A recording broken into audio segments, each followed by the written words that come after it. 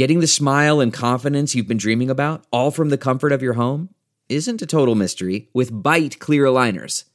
Just don't be surprised if all your friends start asking, "What's your secret?" Begin by ordering your at-home impression kit today for only $14.95.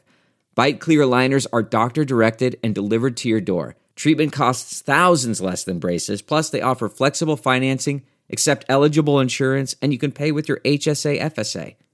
Get 80% off your impression kit when you use code WONDERY at Byte.com. That's BYTE.com. Start your confidence journey today with Byte.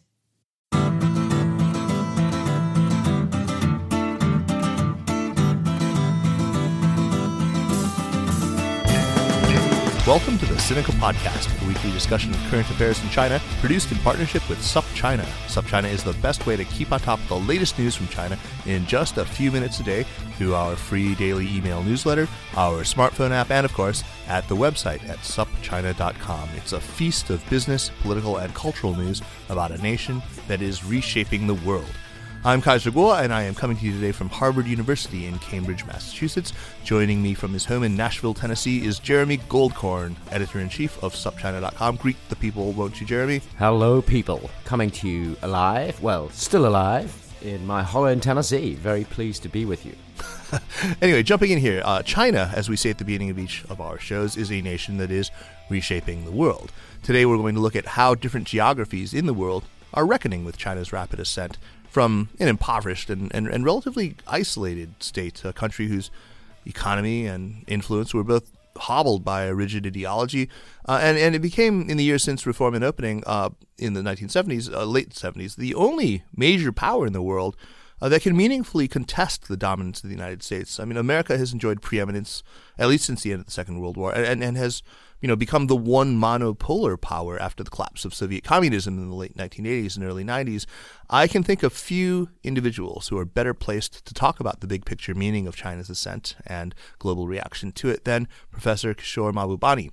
And he joins us today to talk about the countries in China's own regional neighborhood, as well as the incumbent power, the U.S., and how they have responded to China's rise, how they perhaps ought to be responding to it. Professor Mahbubani spent many years as a senior diplomat in Singapore and is now dean and professor in the practice of public policy at the Lee Kuan Yew School of Public Policy at the National University of Singapore. He is the author of several books, including most recently The ASEAN Miracle, A Catalyst for Peace, and he has a forthcoming book by Penguin UK called Has the West Lost It? That's a very provocative title. Professor Mahbubani, Kishore, if we may, welcome to Sinica. My pleasure. Thank you for having me. So, Kishore, in deference to this broad range of issues that you've thought about, pardon us if there isn't any really clear focus to our questions to you, but we are really interested in getting your take on a broad range of very disparate topics related to China's rise and the world's response. Jeremy, why don't you start us off? I want to start by asking you about an idea that's found its way into many discussions about the broader relationship between China and the U.S. As you know, Graham Allison published a book earlier this year that's generated considerable controversy, Destined for War. It is, of course, about the so-called Thucydides trap. Do you think that Allison's tallying up of rising versus incumbent power scenarios in history and his conclusion that the odds are for conflagration is a particularly useful idea? Well, I think, frankly, the most important relationship in the world is the relationship within the world's number one power, which today is the United States of America, and the world's number one emerging power, which today is China. So anything that is done to try and promote a better understanding of the relationship between America and China is, I think, a useful contribution. And I think the most useful thing that Graham Allison has done with his book, The Thucydides Trap, is to draw attention to the fact that there is at least a possibility of a conflict between America and China. But at the same time, of course, I completely disagree with his pessimism. As you know, pessimism sells. Right. So if he had written an optimistic book on the relationship between United States and China, he wouldn't have sold one copy. But because he wrote a book saying, hey, we are about to go to war with China, everybody buys his book. So that was a very, in that sense, a good marketing move on the part of Graham Allison, whom I know is very, very shrewd.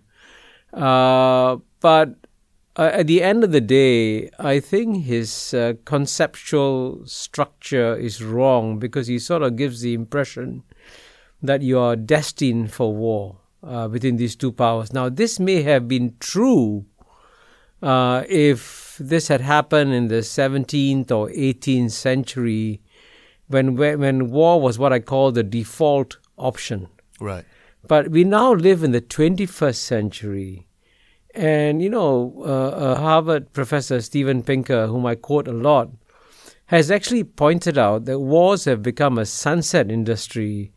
And certainly any war between two major nuclear powers has become an unthinkable option, because both sides lose. Right. There's no question of one side winning in a nuclear war. It's what you might call mutual harakiri. And most rational people avoid mutual harakiri.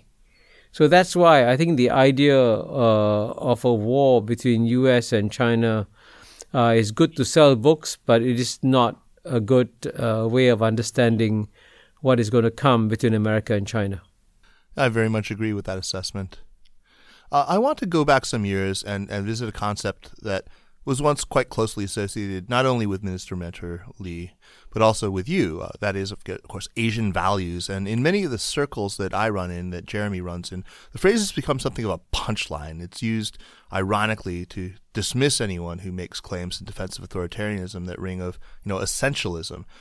So where are you now on the basic claim that, if they may attempt to summarize the argument, that countries of East Asia with political culture that's steeped in Confucianism exhibit certain qualities, frugality, a propensity to save, a kind of conservatism, an acceptance of, or even a preference for hierarchical or more authoritarian political systems, and that these basic tendencies are appropriate to those countries and actually maybe even better for them. Also, while I myself do think that there is an East Asian value system that prioritizes hard work, saving money, educating your children, and pragmatism, these are values that I admire and would like to live up to in my own life, but it does also sometimes seem to me that Asian values are an excuse for human rights violations. Sort of like Asian values, so shut up about Liu Xiaobo and Ilham Tohti being locked up just for writing and publishing stuff. Well, there are a couple of points I want to make on this subject. First, you're absolutely right. I participated in the Asian values debate myself. And having been a participant, I can say with great conviction that this debate wasn't started by the Asians. This debate was started by the West. And I can tell you precisely how it began. It began at the end of the Cold War, when the West, especially and Western intellectuals, were hugely triumphant. And they said, and this was captured, of course, in the famous essay by Francis Fukuyama, The End of History, where he said, hey, we have now reached the end of history, and guess what? We won. We won. The white people won. The West won, and all of you in the rest of the world, I'm sorry for you guys, but you all just got to become clones of Western liberal democracies. And that idea was incredibly arrogant and condescending towards the rest of the world, but it was received with great joy and celebration in the West. And I think that was one of the biggest, as I explain in my next book on Has the West Lost It, that essay caused a lot of brain damage to the West, because it made them very complacent and made them believe that they had no reason to change or adapt. Only the rest of the world had to change and adapt. And of course, what's happened since then has been the exact opposite. Mm-hmm. Because what's happened is that the rise of Western triumphalism coincided with another big change in history, which is, of course, the return of Asia. And there's one important historical fact that everyone must remember in the 21st century, which is that from the year 1 to the year 1820, for 1800 out of the last 2,000 years, the two largest economies of the world were always those of China and India. Right. And it's only in the last 200 years that Europe took off and North America took off. But if you view the past 200 years of world history against the backdrop of the past 2,000 years of world history, the past 200 years of world history have been a major historical aberration. All aberrations come to a natural end, so it's perfectly natural to see the return of Asia. So at precisely the time when Asia was waking up, after Deng Xiaoping launched his 4 modernizations programs, after Manmohan Singh opened up the economy in 1991, that's when the West was completely triumphalist and went to sleep. That's right. As Asia was waking up, and they didn't get it at all, and that's why it's very important for the West to understand the exact moment of history we are in, and understand why is it they fell asleep when Asia was waking up. Kishore, in your book, you write that the most important event in 2001 was not 9/11. It was China's entry into the World Trade Organization. The entry of almost 1 billion workers into the global trading system would obviously result in a massive creative destruction and the loss of many jobs in the West. This, to cut a long story short, was one major reason why Trump and Brexit happened 15 years later in 2016. This is really fascinating. Could you unpack this idea? And is there something about the UK and the US that has made them more vulnerable to populism? Is there some kind of political and social failure going on in the English-speaking world, what some call the Anglosphere? Well, I think, clearly the thing that has amazed me is how so few in the West thought about the logical consequences of China's decision to join the World Trade Organization, WTO. Because, capitalism is always about creative destruction. So if you're going to have 1 billion new workers joining the global capitalist system, obviously is going to lead to a lot of creative destruction. See, but what happened at the same time, and this is also what I document, the elites in the United States and in Great Britain benefited a lot because globalization gathered pace, the people in the finance industry made a lot of money, the elites had a great time, but they didn't notice that the working classes were actually struggling through this period, dealing with this new competition. And this disconnect between the elites and the masses in America and in Britain in some ways too has led to these political explosions of Brexit and of the victory of Trump. And what I find very puzzling about the West is that the West has got the best universities, the best think tanks, the best newspapers, the best TV stations, and then they get the whole big story wrong, right? Which is actually quite stunning. And I think one of the biggest strategic mistakes that many in the West have made, they haven't even sat down and done some basic calculations of what does it mean when 3 billion Asians, leave aside the 1.4 billion Asians in China, you have also another 1.3 billion Asians in India, another 600 million Asians in Southeast Asia. You add it all up, there's 3 billion Asians waking up and suddenly discovering that they can perform as well as anyone else in the world can. And so this is a whole new ball game, and clearly the Western economies and Western workers have to change and adapt to this new competition. And I'm actually quite stunned that there is not a single major voice saying, hey, what kind of structural adjustments does the West need to make to adjust to this new world? And that's one of the key reasons why I produced this book, that I'm producing this book, Has the West Lost It, in April next year, because I'm going to tell the West, as a friend of the West, hey, the times are changing and you've got to change and adapt too. My sense is that they're already on to the next challenge. I was at Davos and in Dalian over the summer, and the same conversations constantly in the hallway about the elites' abdication of responsibility. They failed to recognize how disruptive bringing all these billion Chinese workers online in 2001 would be. They failed to adequately distribute the fruits of globalization, and now they're obsessed with avoiding the impact of AI and advanced robotics, that revolution. They're obsessed with dealing with that issue. Do you think that my sense is that they almost feel like that game is over. We've already sort of blown it when it comes to globalization. But you think that there's a chance to still restructure and to redress those issues? Well, I think, yes, I think it's possible. See, the West still is a very strong civilization with many powerful assets, the world's best universities, some of the world's best industries, some of the best R&D capability. The West can succeed. But to succeed, the West has got to go back to the drawing boards and ask itself, how does it need to change? So, for example, unfortunately, I can understand why many of my friends in America, for example, are angry about the election of Donald Trump, and they are reacting viscerally to him. But Donald Trump is not the issue. The issue is, why did the voters vote for him? And what are you doing to address the voters' anxiety about the future, about their jobs, and so on and so forth? And it's amazing that no one is really addressing that issue in a fundamental way. So, for example, Donald Trump is right.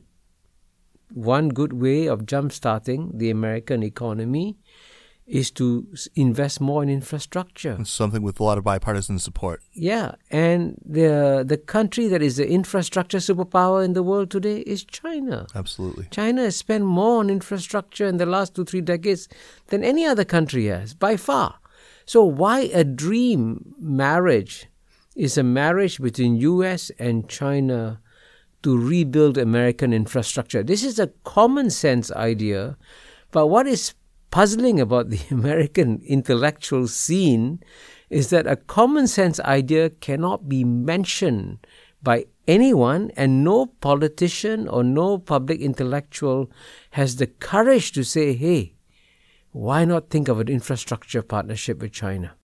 Yeah, that does hit to the heart, I think, of a very real problem in America. So then, Kishore, what are we to make of China and its notion of itself? It's maybe the self-proclaimed champion of economic globalization. I mean, we've made reference a dozen times now on this podcast to Xi Jinping's speech at Davos in last January, and to the countless times that Xi or other Chinese leaders have signaled their defense of globalism that is, under siege by sort of populist nationalisms. Do you think that this is not taken seriously enough by the U.S. and by the thinking class in the West? Yeah, certainly. I was in Davos when President Xi Jinping gave his speech. And actually, I must say, I was genuinely surprised. Mm-hmm. It's quite amazing, right, that a president of China, which is still, as you know, run by the Communist Party of China, has become a voice of openness in the global economy. I remember at some point he said about not closing your windows, Right. And so, and that's how much the world has changed. And unfortunately, the traditional Anglo-Saxon media, right, New York Times, my friends in the Financial Times, the Wall Street Journal, The Economist, reacted very cynically. But they didn't get it. It's actually very significant that China has come out and said, hey, globalization is still good, and we should keep trying to strengthen the forces of globalization and not turn our backs on it. That was a fundamental shift that happened. And I think it reflected to some extent some very careful calculations on the part of China, that China now has the greatest vested interest in continuing globalization because China is the number one exporter in the world. As the number one exporter in the world, you've got to make sure that globalization remains open and it carries on. And so this actually creates a tremendous opportunity for the West and China to work together to keep all these global multilateral institutions strong. But the distrust between the West and China prevents this from happening. And that's a tragedy. Absolutely. On a related topic, I mean, not long ago, I wrote an essay in which I criticized Western pundits and policymakers for this tendency, this very tendency you identify, to really sneer, but in this case, particularly at China's Belt and Road Initiative. I brought up this idea of the Kindleberger trap. I don't know if you're familiar with Charlie Kindleberger, who was an economic historian at MIT, and he's generally credited as sort of the chief architect of the Marshall Plan. And this idea was that the reason why Europe and really the world experienced the horrors of the 1930s, everything from the rise of fascism to the war and the Holocaust and the Great Depression too, was that the incumbent power was no longer able, the UK, to provide global public goods. And the United States, which is the rising power at the time, failed to rise to its responsibility and provide those public goods. Instead, it passed, I mean, as Joe Nye was telling me in a conversation about this, sort of bugger thy neighbor tariffs, the Smoot-Hawley tariffs. And that this was really the thing, the trap. If we're going to fear, any trap being sprung, it's this. But can't we see Belt and Road and these sort of global institutions that are meant to supplement the Bretton Woods institutions, can't we see those as provision of public goods? And why is it met with such condescension and so such disparagement or sneering? Two points. One on global public goods, and the second on Belt and Road Initiative. Mm-hmm. And on global public goods, actually I did write a book called The Great Convergence, in which I spelt out that this is the time when all of humanity is now sailing on the same boat. 193 countries have become 193 cabins on the same boat. But the problem about a global boat is that we have captains and crews taking care of each cabin and no captain or crew taking care of the global boat as a whole. Right. So that may be another version of the Kindleberger trap that you spoke about. So this is a time when the demand for global governance is rising, and once again the supply is diminishing, because you can tell from Donald Trump's America First policies that he's backing away from providing any kinds of global leadership of the kind that the United States used to provide in the past.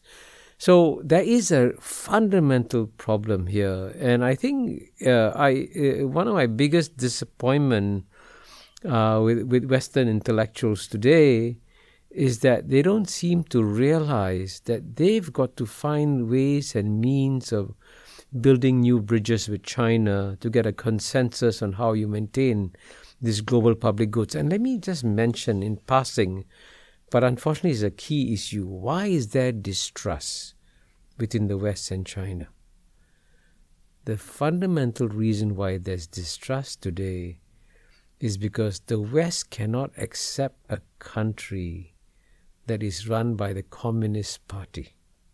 And that's at the nub of the distrust between the West and China.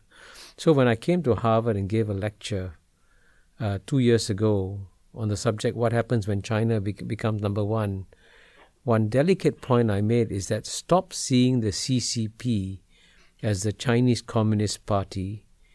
See the CCP as the Chinese Civilization Party, because the goal of the CCP is to revise Chinese civilization and not to export communism. So that's why I think that there's a big psychological block that the West needs to overcome before we can build a genuine intellectual bridge between the West and China to ensure that we get the global public goods that the world needs today. Kishore, I'm very curious to know what you see as the causes of what I would call an illiberal turn that China took in the period after 2008, assuming that you recognize such a turn and that you would date it to roughly that period. I've heard all sorts of theories as to why China during the period after September 11 and until 2008 was relatively liberal, with civil society blossoming, new media outlets popping up like mushrooms after a spring rain, much more tolerant internet policies and so forth. And I've heard lots of theories as to why that progress stopped and was arguably reversed after 2008, when you've seen much tighter supervision of the internet and media, academia, and even the speech of government officials. Kaiser certainly has a theory about that. What would you make of it? Well, I have discovered actually that when it comes to China's internal politics, there are no experts. Oh, right. Very few people really know what is going on behind the scenes. But let me give you my reading of why I'm not so sure that I would call it an illiberal turn, but I would definitely call it a tightening of discipline within the Chinese Communist Party. And, going back to my theme of China trying to revive Chinese civilization, Xi Jinping knows that the only instrument that he can use to keep China strong is the Chinese Communist Party. And he also felt that the Chinese Communist Party was being delegitimized by growing accounts of corruption, especially corruption among the elite. So in an effort to save the Chinese Communist Party, he cracked down viciously on corruption. And of course, I was quite stunned that he had the courage to take on not one tiger, but two tigers at the same time, Bo Xilai and Zhou Yongkang, if I remember correctly. Yes, that's correct. And so that's amazing, It's quite stunning that he could do that. And, the first decade of the 21st century was a paradoxical decade for China. Because in terms of economic growth, it was amazing. China grew very fast in the first decade. But at the same time, it was also very clear that politically there was a sense of uncertainty and certainly a sense of corruption and so on and so forth. So what President Xi Jinping, I think, is trying to do is to reintroduce discipline into China. Now, of course, there's a price to be paid for that. A few weeks ago, I was in Peking University launching the Chinese edition of my book, The ASEAN Miracle. And I can tell you, you're right, many Chinese academics feel uncomfortable with the tightening of this discipline, and they can feel that the boundaries are narrowing for discourse in China. All that is true. The question is, at the end of the day, will there be a reversal backwards? Will the Chinese political system become like the Soviet political system? And my answer is no. And just to give you a simple contrast, okay? When the Soviet Union was run by the Soviet Communist Party, they didn't allow a single private Soviet citizen to go on tourism overseas. Only officials travel overseas. Right. The same was true under Mao. But today, under China, 110 to 120 million Chinese leave China freely. And every year, 110 to 120 million Chinese return to China freely. 8% of the population. So that's amazing. That shows that the people don't feel that they're being oppressed by a Soviet-style communist system. So the Chinese political system is a complex one, and it doesn't fit easily into the black and white parameters that are used by the West to describe China. That's right. Hey, cynical listeners. Just wanted to tell you about this week's sponsor, Simple Contacts. Simple Contacts lets you renew your prescription and reorder your brand of lenses from anywhere in just minutes through an online vision test. It's designed by doctors, and every test is reviewed by doctors, so they're literally bringing the doctor's office to your home. Figuratively bringing the doctor's office to your home. But, literally now means figuratively, apparently. Anyway, the contact lens price is just absolutely unbeatable. The vision test is only $20 and shipping is free. Best of all, cynical listeners get $30 off their first Simple Contacts order with the promo code SUPCHINA. Try it for yourself and save $30 on your lenses by going to simplecontacts.com/SUPCHINA or just entering the code SUPCHINA, SUPCHINA at checkout. Again, that's simplecontacts.com/SUPCHINA or just enter the code SupChina at checkout. I used to bring a bunch of contacts back from China every time I'd go, but now with Simple Contacts I can just save room in my suitcase for my wife's precious Taobao purchases, which, as we all know, are much, much more important. Back to the show. Kishore, in a recent interview that you did with Nathan Gardells of the World Post, which was published on HuffPost, you argue pretty convincingly about the inability of Western and particularly American leaders to tell the truth about the world, that it is becoming a multipolar world, a multi-civilizational world, as you put it, and that it is not going to be one that is dominated by the West. And you suggest that in order for Westerners to reckon with the multipolarity of the world, they need first to really come to terms with the multiculturalism of their own countries. Now,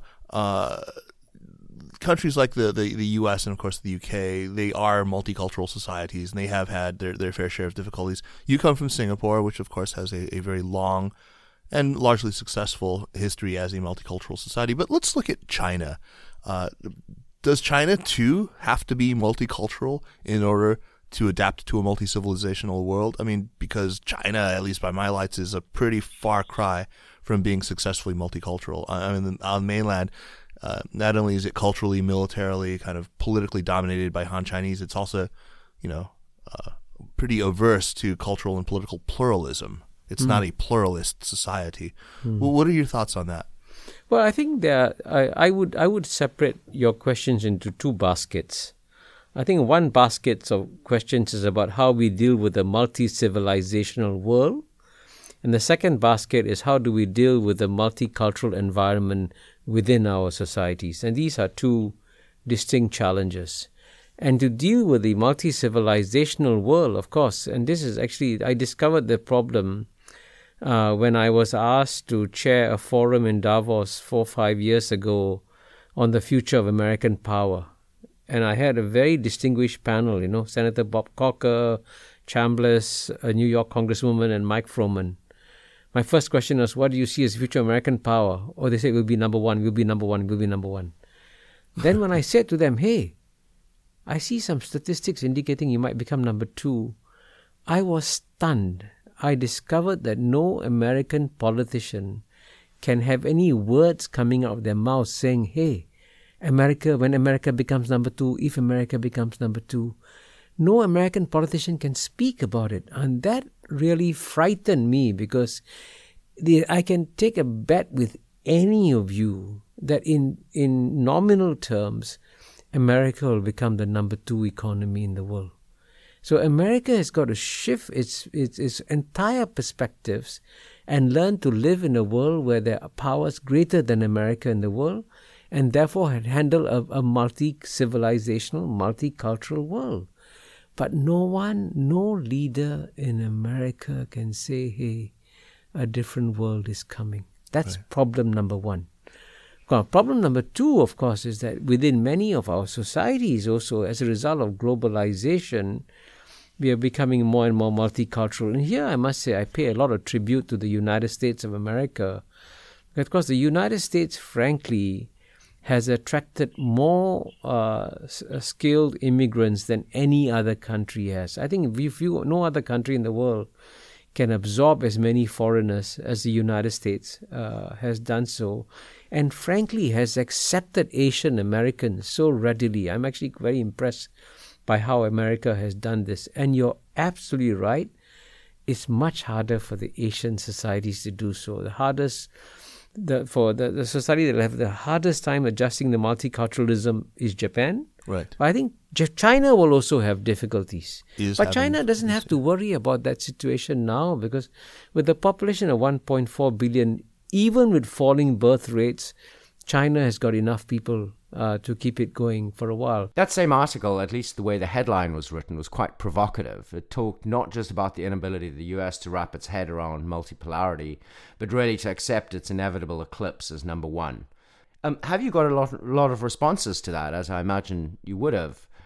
And I would imagine it did not land gently on the ears of many Americans. Can you talk about this and the responses to it? Well, I think, I want to emphasize, because I'm often seen as a critic of the West and a critic of America, I'm actually the best friend that the West has in the world today, because I'm actually telling the West and I'm telling America that the world is going to change dramatically.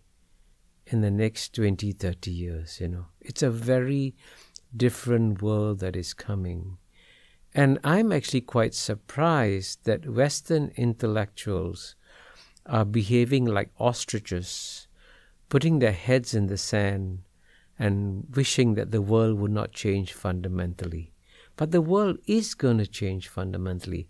America is going to become number 2. And just to give you a simple example, okay, you take the International Monetary Fund, which is the world's most important financial institution. It is written in its constitution that the headquarters of the IMF must always be in the capital of the biggest economy in the world. Uh-huh. Now, 10 years from now, 15 years from now, doesn't matter whenever it happens, in nominal terms, China is going to have the world's largest economy. And you know what? You're going to move the headquarters of the IMF. Now, have you started thinking about that? What's going to happen? Another problem, which is even bigger, and this is going to be the mother of all problems, to remember Saddam Hussein. Traditionally, the world's reserve currency has always been the reserve currency of the number 1 power in the world. Of course, it takes some time to shift. Of course, when the power shifted from the British to the Americans, it took some time before we switched from the pound to the dollar, but it happened. It always happens that the global reserve currency will be the reserve currency, the number 1 power in the world. So it's inevitable that if China becomes the number 1 economic power in the world, and if in PPP terms, China's GNP may become twice the size of the United States, how can you have a world where the number 1 economic power is China and the global reserve currency is provided by America? Now, this is a big problem. I don't know what the solution is, but hey, let's start thinking about these changes and adjustments that we have to make. And trust me, no major American figure dares to come out and say, hey, let's start preparing for a world in which we become number 2. And if you don't start preparing for it, when it happens, the shock will be much greater, and the political consequences will mean that another figure like Trump, or even a figure worse than Trump, might emerge. So I'm telling my American friends, wake up, deal with this new world. Speaking of Donald Trump, when I hear him talk about his idea of America in the world, I detect 2 threads just in this notion of America. First, there's this obvious isolationist strain, this tendency to want to pull back from commitments, from alliances, from entanglements, from obligations globally, which you could read almost as a kind of acquiescence to the end of American hegemony, American primacy.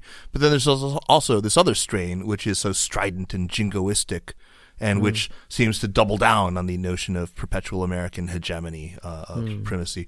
Where does this leave us? Well, I think I would say as politely as possible. No need. That I think I would be fair to say that Donald Trump doesn't have a coherent worldview.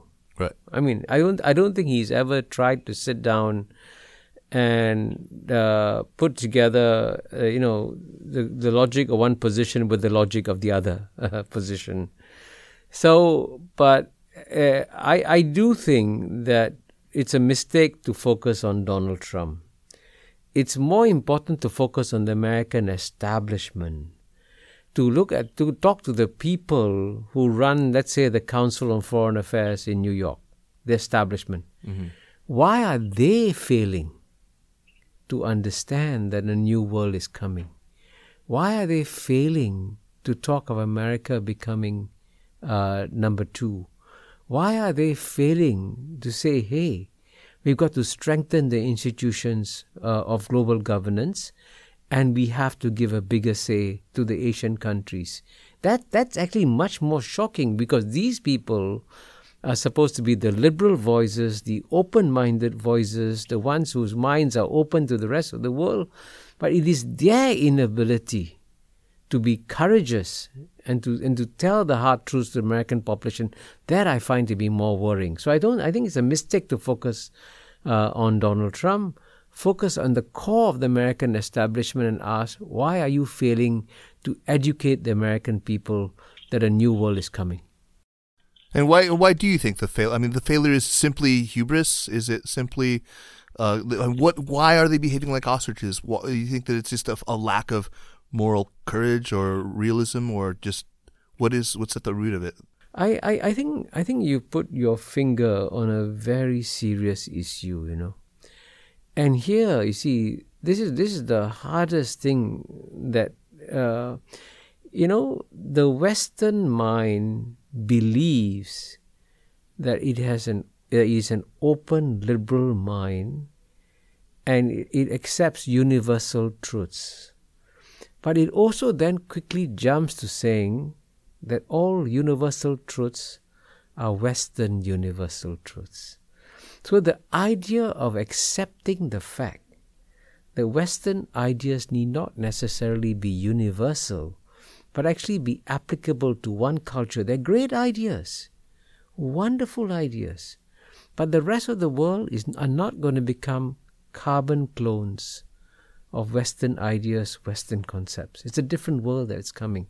So the Western mind cannot accept diversity of ideas, diversity of societies, diversity of opinions, and that's the core of the problem. I've often said that there are distinct forms of exceptionalism in China and the United States. The American exceptionalism is this belief that our values, our institutions are universally applicable for all peoples and all times. And the Chinese, which is almost equally arrogant, is that our values, our beliefs, our institutions are applicable only to China, and that you can't really understand them, and it's equally arrogant. Kishore, you've said that there are still many ways in which the US and China can meaningfully cooperate, and still lots of complementarity in their economies. Can you talk a bit about that? Yes, I do think that, at the end of the day, I think what we want to see is a world in which basically humanity is better off, right? We want to see a world where global poverty is eradicated, where major diseases are eliminated, where every human being has access to a toilet, where every human being has access to electricity. And you know what? All these things, this sort of world which was considered utopia is now no longer utopia. Right. It's going to happen within 20 to 30 years, as I document in my next book, Has the West Lost It? So the point is that both the Americans and Chinese leaders must think of a world in which everybody is better off. And if they can both collaborate and work together and establish all kinds of new rules, we can take care of a lot of problems. Like, for example, take climate change, for example, right? What's amazing about the climate change issue is that, until, as you know, the Copenhagen conference, China and India actually took the correct position, which is that, hey, climate change was caused by the Western Industrial Revolution. Why are you making China and India pay the price for climate change? But then the Chinese and Indians woke up and realized that, hey, climate change is going to damage them too. So China and India switched and stopped from being the problems on climate change and agreed to be part of the solution. Now, America should have welcomed the fact that China and India agreed to be part of the solution. And amazingly enough, America went in the opposite direction, which is quite stunning, It's actually quite stunning that the Chinese and Indians are now prepared to make sacrifices to prevent climate change, and Americans under Donald Trump refuse to do so. So that is an illustration of how, if you try to reach out to the rest of the world and propose reasonable solutions where everyone makes sacrifices together, you can actually, amazingly enough, we can today solve most of the major global problems in the world and frankly fix the global economy in such a way that there are more jobs for Americans and more jobs for Chinese too. It can be done. But it's a question of sitting down and working together and getting rid of the old kind of zero-sum language of the past. And of course, one critical part of this, by the way, and I have to emphasize this, is that the West has got to treat the rest with greater respect. And don't expect them to come and kowtow to the West, but say, hey, let's work together as equals, and it can be done. A gigantic obstacle. Let's talk about ASEAN, though, which recently, of course, celebrated its 50th anniversary and is the subject of your latest book, as well as the topic of the forum, which you keynoted this morning here at Harvard. ASEAN is, of course, made up of 10 states and 2 observers. Those 10 states are not all of one mind when it comes to how to deal with China. You have states like Cambodia, which, of course, does not border on China, whose authoritarian government is more than happy to keep reaping the benefits of Beijing's largesse and doing its bidding in turn. You have others like Vietnam with very long-standing historical rivalries, territorial disputes, deep animosities and suspicions. Does the very different posture which is struck by various ASEAN members, does it undermine the organization's ability to act as an effective counterweight to China? Well, the miracle of ASEAN is that every day it hangs together, it's a miracle. Right. Because this was an organization that should have self-destructed a long time ago, because it has really brought together the most diverse corner of planet Earth. Right. Out of 600 million people in Southeast Asia, you have 250 million Muslims, 110 million Christians, 150 million Buddhists, Hinayana Buddhists, Mahayana Buddhists, Taoists, Confucianists, Hindus and communists in Southeast Asia. So it's amazing that ASEAN is able to hold together every day. So the rise of China is going to create tremendous challenges for ASEAN. And certainly the biggest threat that ASEAN faces today is US-China rivalry, because the danger is that China may use ASEAN against the US and the US may use ASEAN against China. So one reason why I wrote the book now, The ASEAN Miracle, with my co-author Jeffrey Sung, is to send a message to Beijing and Washington, D.C., please treat ASEAN as a delicate Ming vase. Don't break it. So the ASEAN will go through a very challenging time in the next 10 to 20 years. But at the same time, I'm actually reasonably confident that ASEAN will stay together, because ASEAN is hugely imperfect. It doesn't behave like a rational, logical organization like the European Union. In fact, I always say it moves forward like a crab, takes 2 steps forward, 1 step backward, 1 step sideways. You watch ASEAN in slow motion, it seems to be going around in circles. By the end of the decade, it's already moved ahead quite significantly. Absolutely. So it will be a challenging environment for ASEAN, but there's a certain degree of ingenuity within the ASEAN family that enables it to survive these kinds of challenges. Kishore, I'm from South Africa. I have family in New Zealand, a lot of friends in Australia, and other small countries. One of the things in common with these countries is that, like Singapore, they are small but prosperous. I think one of the reasons that I like your thinking on geopolitics so much is that you have the clarity of thought that comes from being a small country that may be prosperous, but has to deal with the very hard realities that big countries can and do jerk you around. The United States and China, and maybe Russia too, I believe, are the countries that jerk small countries around right now. So on this topic, in July 2010 at the ASEAN Regional Forum in Hanoi, Yang Jiechi told the delegates, who are, of course, almost from small Southeast Asian countries, that China is a big country and other countries are small countries, and that's just a fact. This is, of course, a fact, but how do stalemates like this seem to Southeast Asians? This is, of course, a fact, but how do statements like this seem to Southeast Asians? In Singapore and its neighbors, how prevalent is the idea that it's common in the West? Let me take that again. This is, of course, a fact, but how do statements like this seem to Southeast Asians themselves?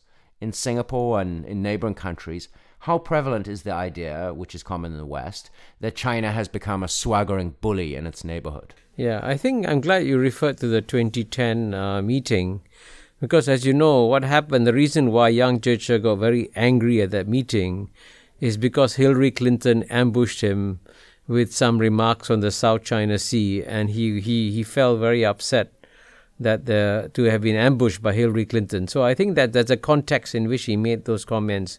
I think in the case, I always find that in dealing with China, it's equally important to pay attention to the deeds as much to their words. And actually, in terms of what China has actually done more for Southeast Asian growth than any other country has. For example, ASEAN countries had a much longer dialogue partnership with the Western powers like America, European Union, Japan, Australia, New Zealand, South Korea.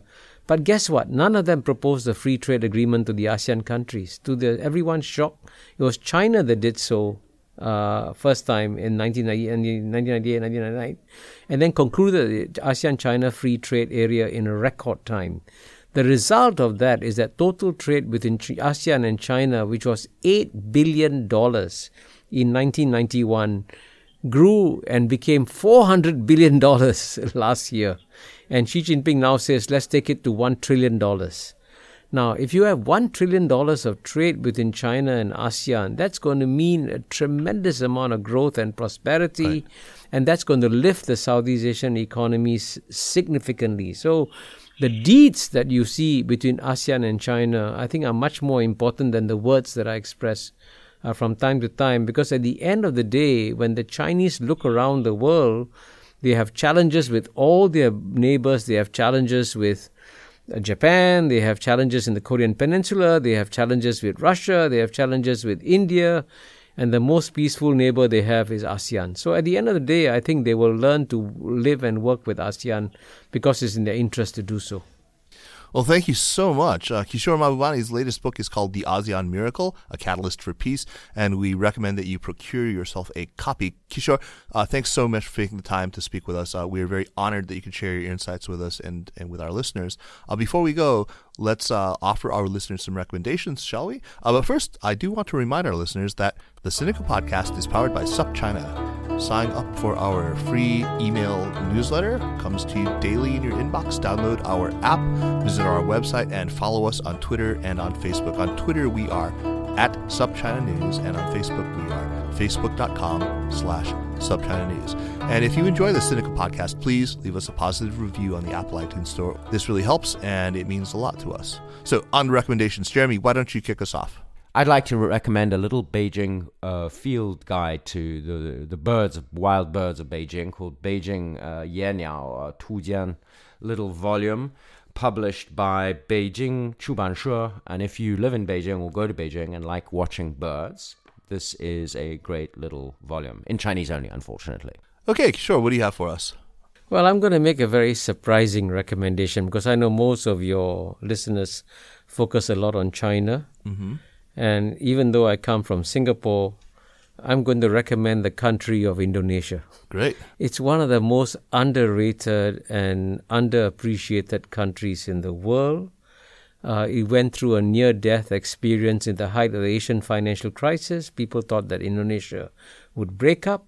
Instead, Indonesia has emerged as the most successful democracy in the entire Islamic world and has become a beacon for the Islamic world. So there's something unique about the Indonesian culture and society that the rest of the world should get to know better. And for a start, I say, whenever I go out in the evenings, what I do is I wear an Indonesian batik shirt. I recommend that people wear Indonesian batik shirts when they go out for dinners in the evening. A great recommendation. Let's take up smoking kratek. So, yeah. It's an excellent. I haven't been there for a long time, but it's a fascinating, incredibly diverse, and social media is exploding in Indonesia. Yes, it's got absolutely. The third largest number of Facebook users in the world. Anyway, I want to share something that Chris Buckley of the New York Times posted on Twitter earlier. He tweeted an excerpt from Han Feizi, the Warring States political philosopher who's associated with the doctrine of legalism. And he said that Han Feizi is explaining how the next Politburo Standing Committee has been chosen. Of course, it's very facetious, but the quote is worth reading in its entirety. I'll do it quickly. Under cover of darkness, observe the defects of others. See, but do not appear to see. Listen, but do not appear to listen. Know, but do not let it be known that you know. When you perceive the trend of a man's words, do not change them, do not correct them, but examine them and compare them with results.